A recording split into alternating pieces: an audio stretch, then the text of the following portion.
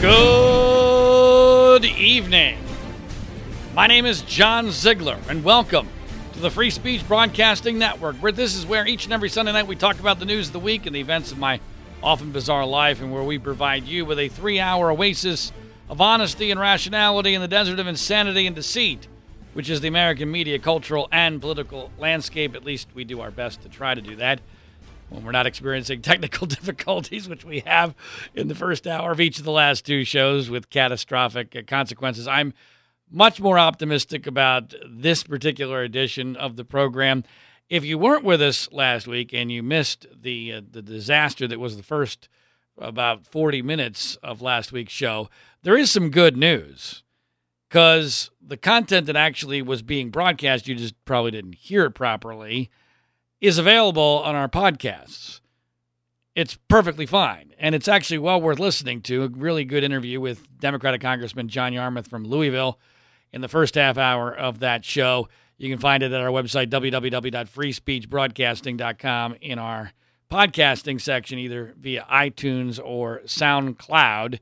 We hope to get Congressman Yarmuth back on the program again sometime soon, because there were important portions of that interview which we were not able to get to, including a dissertation and an evaluation and analysis of the news media coverage of this past election, which I know Congressman Yarmuth has some strong opinions on, having been a newspaper owner before he became a congressman. And obviously, news media coverage is one of the areas of great interest on this program at all times, since I've devoted most of my life and career to trying to educate people as to just how utterly broken, incompetent, and biased the international and national and local news media is, and how really, especially in this modern age, how everything's just flat broken. It's just broken, and we see it every single day, numerous times a day. And I think that there's a large part of that's a big part of the reason why Donald Trump was able to manipulate the system to become president of the United States. Usually on this program, we at least mention what happened in college football over the weekend.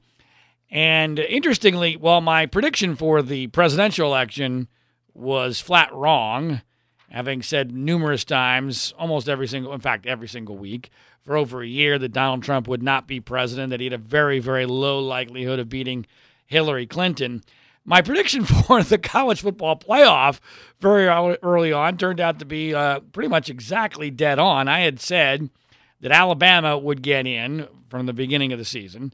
I said that the winner of the Ohio State-Michigan game would get into the 4-team playoff, and they did, with some controversy, since Ohio State did not win a conference championship. I predicted that Clemson would get in because they would win the ACC, and I predicted that the Pac-10 champion would get in. That turns out to be Washington, so it'll be Alabama against Washington. They will crush Washington by in fact, it's so obvious they're going to crush Washington, maybe they won't, but I'm pretty confident they will in the one semifinal, and Clemson versus Ohio State, in what should be a really good other semifinal to see who has to take on Alabama in the finals. The team that got left out in the cold is a team that put me in a rather strange situation, because that was Penn State. For those of you who've listened to this program before, you were probably aware that for the last 4+ years, I have, in a bizarre series of circumstances, gotten embroiled in the so-called very, very misunderstood Penn State scandal, if you will. I have a website, www.framingpaterno, as in Joe Paterno, former head football coach at Penn State, framingpaterno.com, where you can find out everything, way more than you ever wanted to know about that entire story. And what an amazing Cinderella story that this Penn State has come back in just an incredibly short period of time from the disaster that was the Sandusky, quote-unquote, scandal at Penn State, where the program was almost completely destroyed. And they got the NCAA sanctions reversed, and now just over 4 years after that, they came within a whisker of making the playoff. They won the Big Ten championship. They're going to the Rose Bowl, which is the good part for me. things very rarely ever work out for me personally, and I couldn't care less about Penn State football as a fan. I used to be a fan way back in the day when I grew up in Pennsylvania.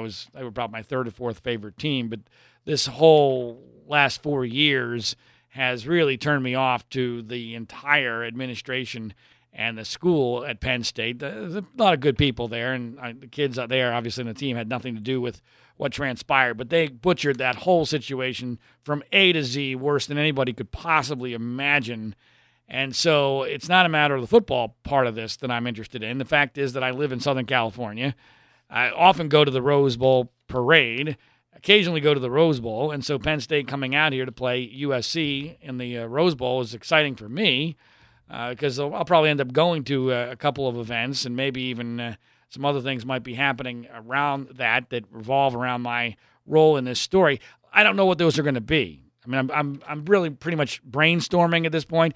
Suffice to say, if on January 2nd, the morning of the Rose Parade, because New Year's Day is on a Sunday this year, so the Rose Parade will not be on New Year's Day. It'll be on January 2nd. So if down the road, if you're watching the Rose Parade or maybe you're hearing a news report and you hear of some nut job running down the street in Pasadena with some sort of inflammatory sign or something like that related to Joe Paterno, you can pretty much bank it that'll be me. Although I doubt that'll end up happening because my wife is a huge fan of the Rose Parade, and I don't think she has a low tolerance for me getting arrested these days, since it did happen already once this year, and even though this technically will be 2017. Twice in 1 year and an event that she really likes, probably not a real good idea. But pretty much everything else is on the table. So I'm sure I'll come up with something with Penn State coming out here to Southern California to play in the Rose Bowl. By the way, I'm about the only person that could possibly correlate the presidential election to college football. Maybe not the only person, but one of the few. And something occurred to me as the final standings were released and the bowls were announced today for college football. There is an extraordinary correlation between the teams that did the best in college football this year, especially in the upper Midwest, and the states that they come from having voted for Donald Trump. And it's extraordinary. 7 of the top 8 college football teams come from states that Trump won. And by the way, several of those are states that Republicans don't normally win. 19 of the top 25 college football teams are from states that Trump won. The top 5 teams in the Big Ten Conference, Pennsylvania, Ohio State, Michigan, Wisconsin, and Iowa, obviously Penn State for Pennsylvania, those 5 schools all come from states that Trump won, states that recently have not necessarily been Republican states. In fact, Obama won all of those at some point. And Trump won them as well. That's why he's president-elect. I got to believe there's some correlation there. I'm not sure what it is. I once referred to this election as the balls versus the P-word election. Obviously got a man versus a woman.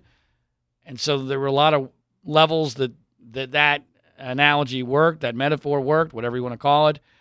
Maybe it really wasn't balls versus P-word. Maybe it's, just a situation where you have certain areas of the country that are just tougher than others. And the places that are tough voted for Trump. The places that aren't so tough voted for Hillary.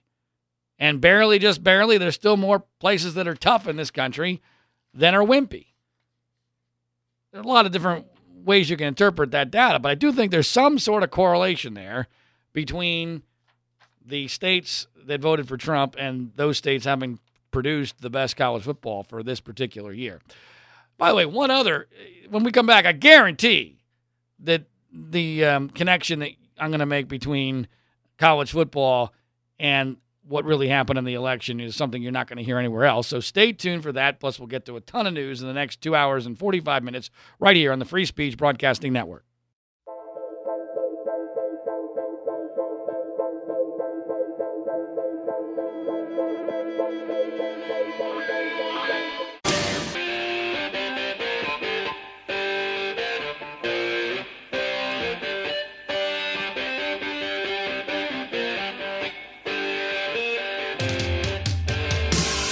Welcome back. My name is John Ziegler. You're listening to the Free Speech Broadcasting Network. Our website is www.freespeechbroadcasting.com. So as promised, one other note connecting college football to the election tangentially in a way that I guarantee you no one else would, for better or for worse.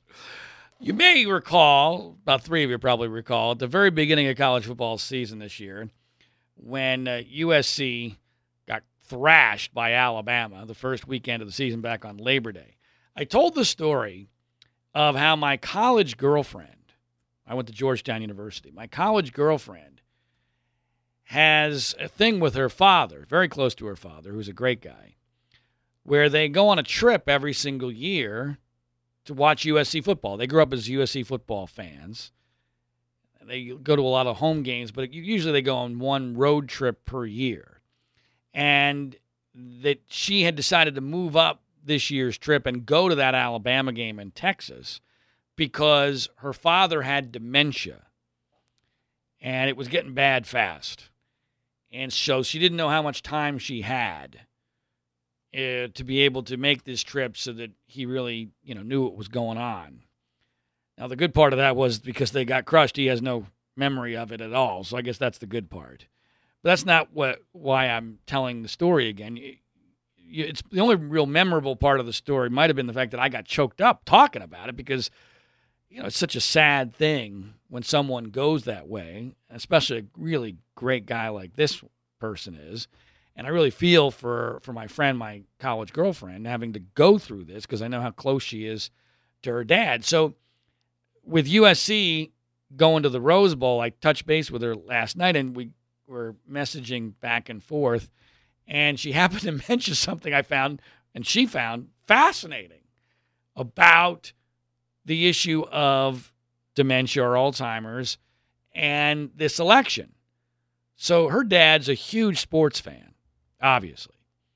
And apparently at this point, at this stage of his dementia, his Alzheimer's, he still believes that Steve Garvey is playing first base for the Los Angeles Dodgers, who I don't think's played for the Dodgers at least since the early 80s.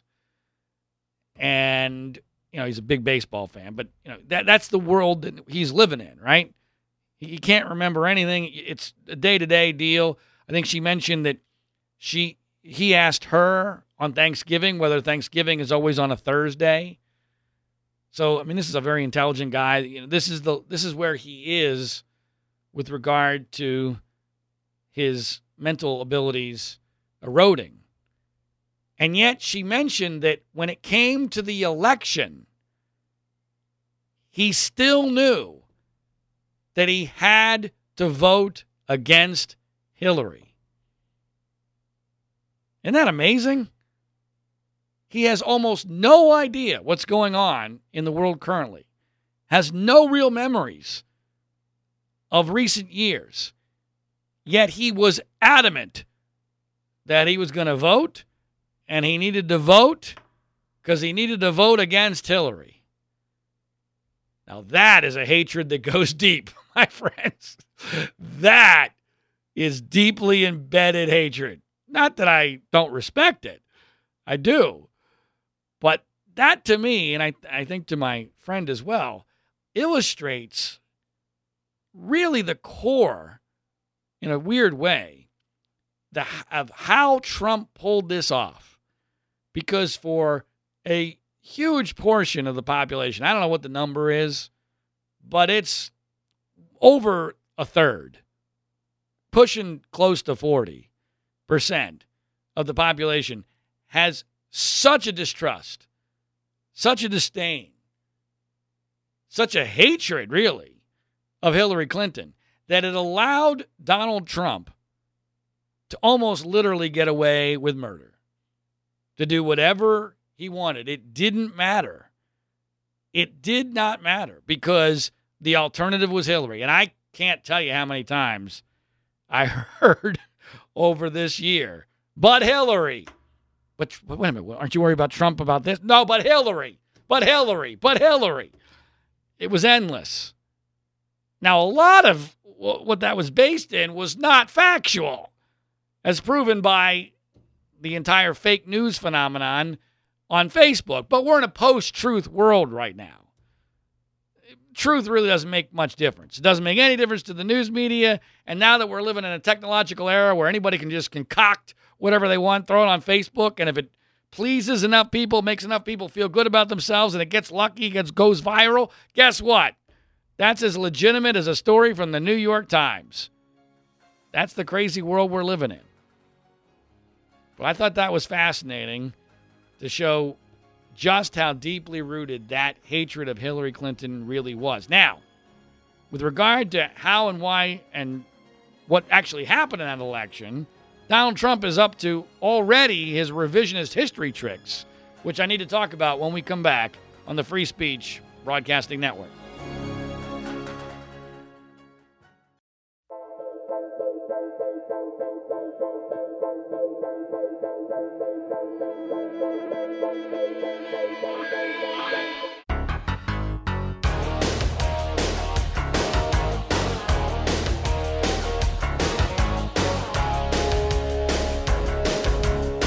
Welcome back. My name is John Ziegler. This is the Free Speech Broadcasting Network, where we do things a bit differently than almost every other radio talk show host in the era of Donald Trump. See, to me, I evaluate what's going on in the world and the news based upon what I perceive to be right and what I perceive to be the truth. And then I articulate that. Sometimes I'm wrong, sometimes I'm right. But the letter next to somebody's name, in the case of Donald Trump, it happens to be an R, although I think that's rather dubious for a lot of reasons which I've articulated many times over the last 18 months, is irrelevant to me. I evaluate people and events based upon the facts and logic as I see them. And that's the way I have treated Donald Trump since day one, and that's the way I will continue to treat Donald Trump for as long as this show exists, whether this is the last edition of the program or if we continue on for years to come. I have no idea which is more likely at this point, but until we finish with this, I can assure you that will be the core principle, that I'm going to treat Donald Trump exactly like I would treat Barack Obama. And boy, there are a lot of similarities, especially this week. And one of the things that I want to talk about with regard to Donald Trump this week that really bothered me, and I wrote a column about this, which you can find at our website, freespeechbroadcasting.com, deals with the issue of revising history. Now, the column I wrote for Mediaite, one of several I wrote this week, deals with how Trump and the head of CNN, Jeff Zucker, both went way out of their way this week to revise history, which is something that really gets under my skin whenever it happens. I'm one of these people that thinks that history is important and that history ought to be based in truth. Now, I'm not naive, at least not that naive. I get that the victors write history. But we're not even technically a month out from this election yet. And Donald Trump is already doing his best on a regular basis to make stuff up and flat out lie about what transpired in the election and how and why and by how much he really won. Now, I know there are some of you probably saying, well, John, this is old news. In this 15-minute news cycle in which we now live in, it's basically about a 15, maybe it might be a 45-minute news cycle in this day and age. What happened almost a month ago is old news. Move on. I mean, come on. What difference at this point does it make? I think it makes a lot of difference. First of all, the truth is the truth. Past is prologue. What happened in the past is important to figuring out what's going to happen in the future. And it also makes a big difference for the context of the Trump presidency. Because Trump would like you to believe he won in a landslide, that he won easily. He has said this numerous times on various venues, 60 Minutes, Twitter. He won in a landslide. He said it in his victory tour, his thank you tour. Only guy who goes on a thank you tour by having people thank him, praise him, cheer him, applaud him. But it's the Trump thank you tour. should be, I guess, called the Thank Him Tour. Or, it's obvious that this guy has a pathological need for approval. That's why he tweets. When he tweets, he sees he gets 10,000 retweets and 20,000 likes. That makes him feel good. When he goes out to Ohio, by the way, I'm beginning to think he has a real good chance of winning Ohio, which is where he started his victory/thank you tour. The election's over, but he's out there, and he is obviously basking in the glow of the applause of the audience. But it's what he said that bothered me. I won by a landslide. I won easily. No, you didn't. And I'm not just saying this because I was wrong in my prediction. I was wrong in my prediction, although not by much at all. And the way that I was wrong makes perfect sense based upon the way that I had framed the entire election. We talked numerous times, almost on a weekly basis, about Pennsylvania, how incredibly important Pennsylvania was. And I also said that if Michigan falls, look out, the whole thing might collapse. But I was wrong. Absolutely, I was wrong. I never thought that he could get to the 270 magic number of electoral college votes. But it was not a landslide. He won this election by winning 3 states nobody gave him a shot to win: Pennsylvania, Michigan, and Wisconsin. If he loses those 3 states, as all the polling indicated that he would, and by the way, not by a little bit. I mean, when he won Wisconsin, it was one of the greatest shocks that I've ever seen, maybe in my lifetime, with regard to a presidential outcome. Because the polling, and I went back a few days ago and looked at it, it's still jaw-dropping. Something was very much amiss with regard to the polling. I don't believe in the hacking theory. I don't think these recounts are going to change anything. But I can at least understand why someone scratched in their head and go, really? Because the polling was way off. Trump never got anywhere near the numbers he needed. And the reality is her people just didn't show up. He did slightly better than expected, and her people didn't show up. But the bottom line is, even then, it was not by much. Hillary's going to win the popular vote by over 2 million votes. That is a huge number. 2 million votes is huge. I realize the popular vote is not how we determine presidential elections, nor should it be. But it's a huge margin.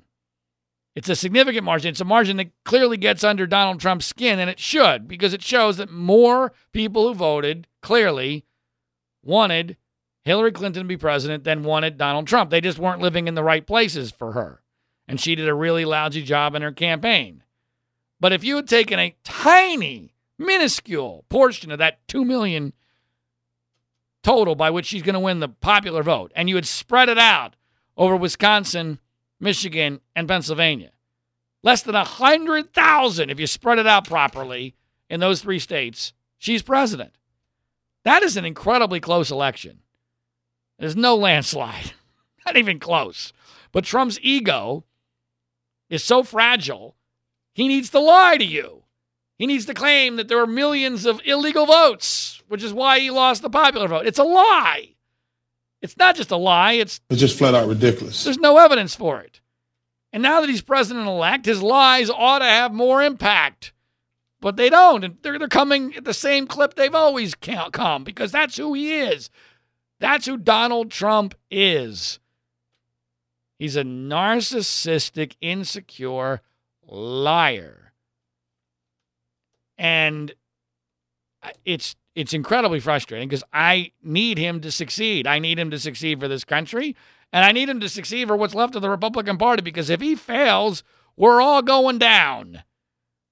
So there's a big difference between evaluating someone for what they are and rooting for them to lose. And this is not about me having sour grapes or looking for down the road some I told you so. There's not going to be an I told you so for Donald Trump for quite a while, in my view. I think in the short run, he's going to be perceived by a good percentage of the population as being a success.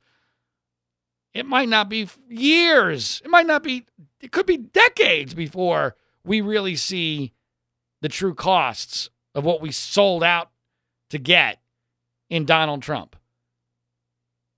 Part of me hopes it's that long, but if it is that long, that the costs are going to probably be enormous. But I'm not going to be around in any significant way to say I told you so, as if anyone would care or remember anyway. That's not what motivates me. What motivates me is telling you what I think is true based upon the facts of the moment. And the facts of the moment are that we have a guy who is not psychologically qualified or prepared or well-suited to be president. And him lying about what happened in the election is just one of many, many examples. Now, by the way, I mentioned that Jeff Zucker is also revising history, head of CNN. He got barraged at a conference this week by GOP operatives, almost literally screaming BS at him because he was still trying to claim that during the primary season that while they may have aired a few Trump rallies live, that maybe, just maybe, they shouldn't have. Maybe that wasn't the best idea. It was a terrible idea. The only reason they did it was because it was good for ratings. It was easy for content during a slow news period. That's all that drives cable news now. But maybe maybe if they hadn't done that, then their coverage would have been pretty much perfect. Well, that's balderdash. The reality is that they allowed Donald Trump to come out of nowhere, get credibility, get traction, suck all the oxygen out of the room, eliminate any opportunity for any of the other major GOP candidates to be able to exert themselves and keep Trump from being the leader heading into the debates and the first caucus in Iowa and the first primary in New Hampshire. And by that point, it was already too late. I mean, I'm of the opinion that once Trump won New Hampshire, this was basically over. And once he won South Carolina, it was absolutely over. There was no stopping the Trump train at that point. For some reason, people didn't understand that. And CNN didn't care. I think CNN felt like, well, this is great. It's good for ratings. It's easy for us. And, he's never going to be the nominee. And by the way, if he somehow is the nominee, that's awesome, too, because we get a great general election and Hillary will be president and everything will be fine. It'll be no harm, no foul. That's what CNN was thinking. Well, they got caught with their hand in the cookie jar like everybody else did. They miscalculated just like I did. They were wrong. The country may, hopefully won't, but might suffer greatly because of this. But it was all about ratings, and now Zucker's trying to claim that it didn't really happen. That, we invited all the other candidates on too. They just didn't accept our invitations. Bull crap. It's not how it works.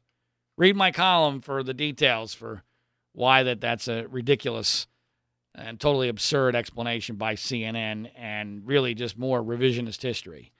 When we come back, speaking of learning about what actually did happen during the primary, some startling information about who helped Donald Trump at a critical period on the Free Speech Broadcasting Network.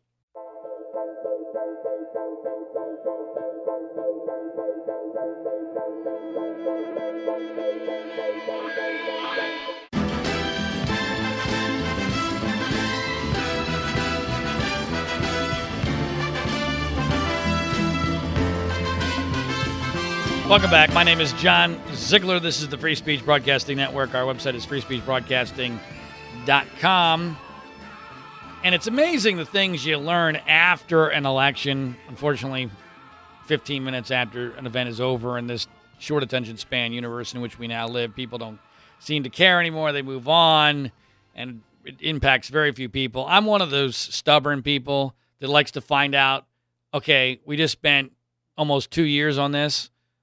Can we actually analyze what happened? And, oh my gosh, when we find a new piece of information that changes the way we view what we think happened, that we make that adjustment? I know that's a weird concept, I guess. I'm highly unusual in that way, I guess. But that's the way I am. And we've learned so many things already in the month since Donald Trump defeated Hillary Clinton that are fascinating, one of which I don't think I've ever gotten a chance to mention on the air, deals with the fact that we now learned that Breitbart.com was obviously part of the Trump campaign because, heck, their CEO, Steve Bannon, ended up becoming the CEO of the Trump campaign itself, and then is now Trump's special advisor now that he is president-elect. That's not new information. But what we didn't know until after the election was that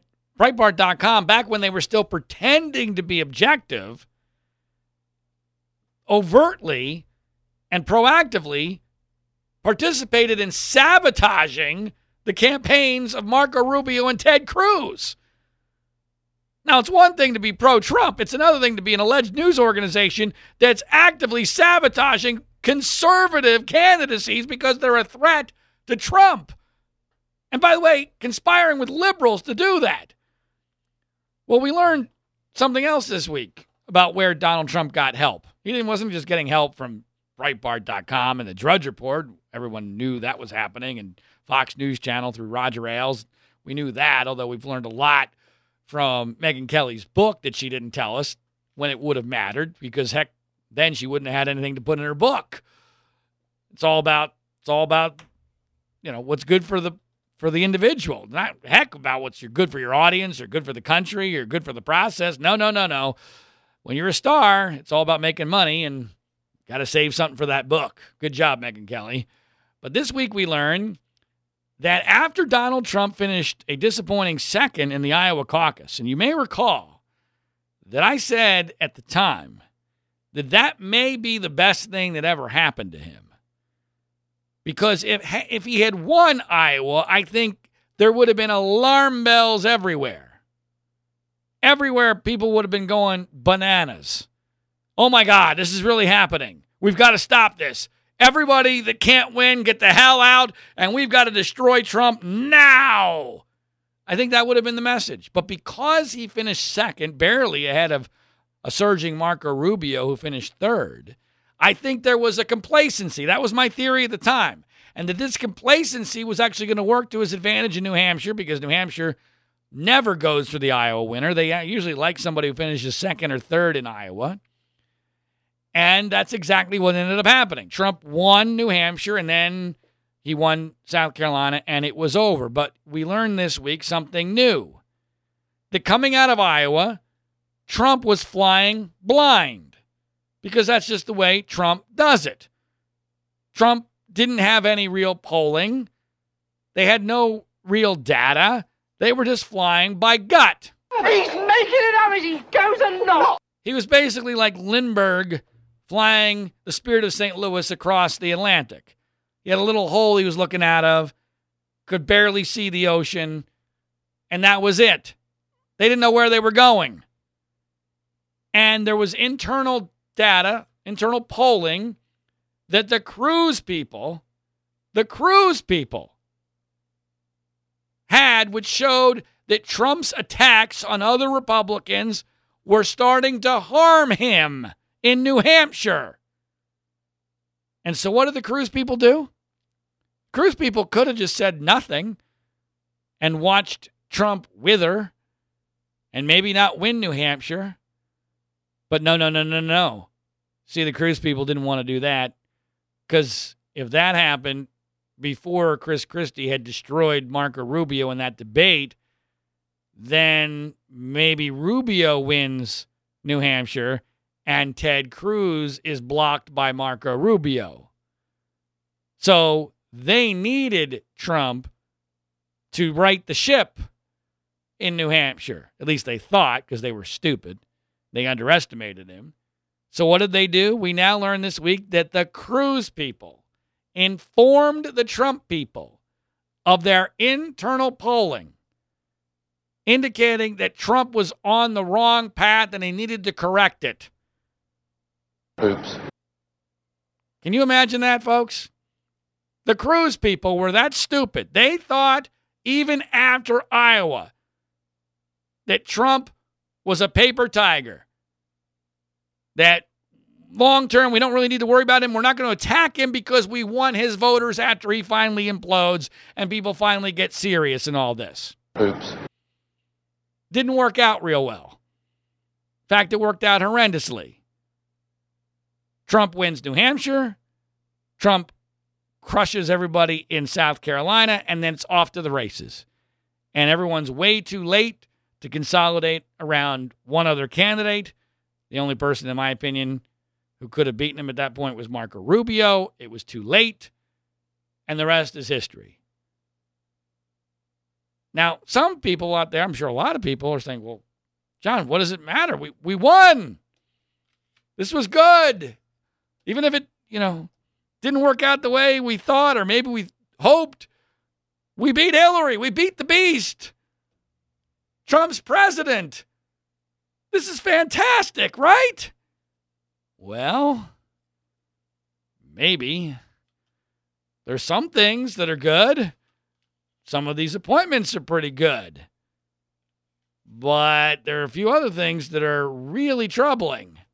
And by the way, one of the things, and I would say that the biggest overall thing that's really troubling, is that we're already seeing what's left of conservatism die under a Republican banner. See, it's one thing for conservatism to not flourish because Democrats are in charge, but when it dies with a Republican in charge and with a Republican Congress and a Republican Senate, that means there's no hope for the future because there's no going back. And this week we saw all sorts of signs that Donald Trump, as I've been saying for a long time, is no conservative. I'm very capable of changing to anything I want to change to.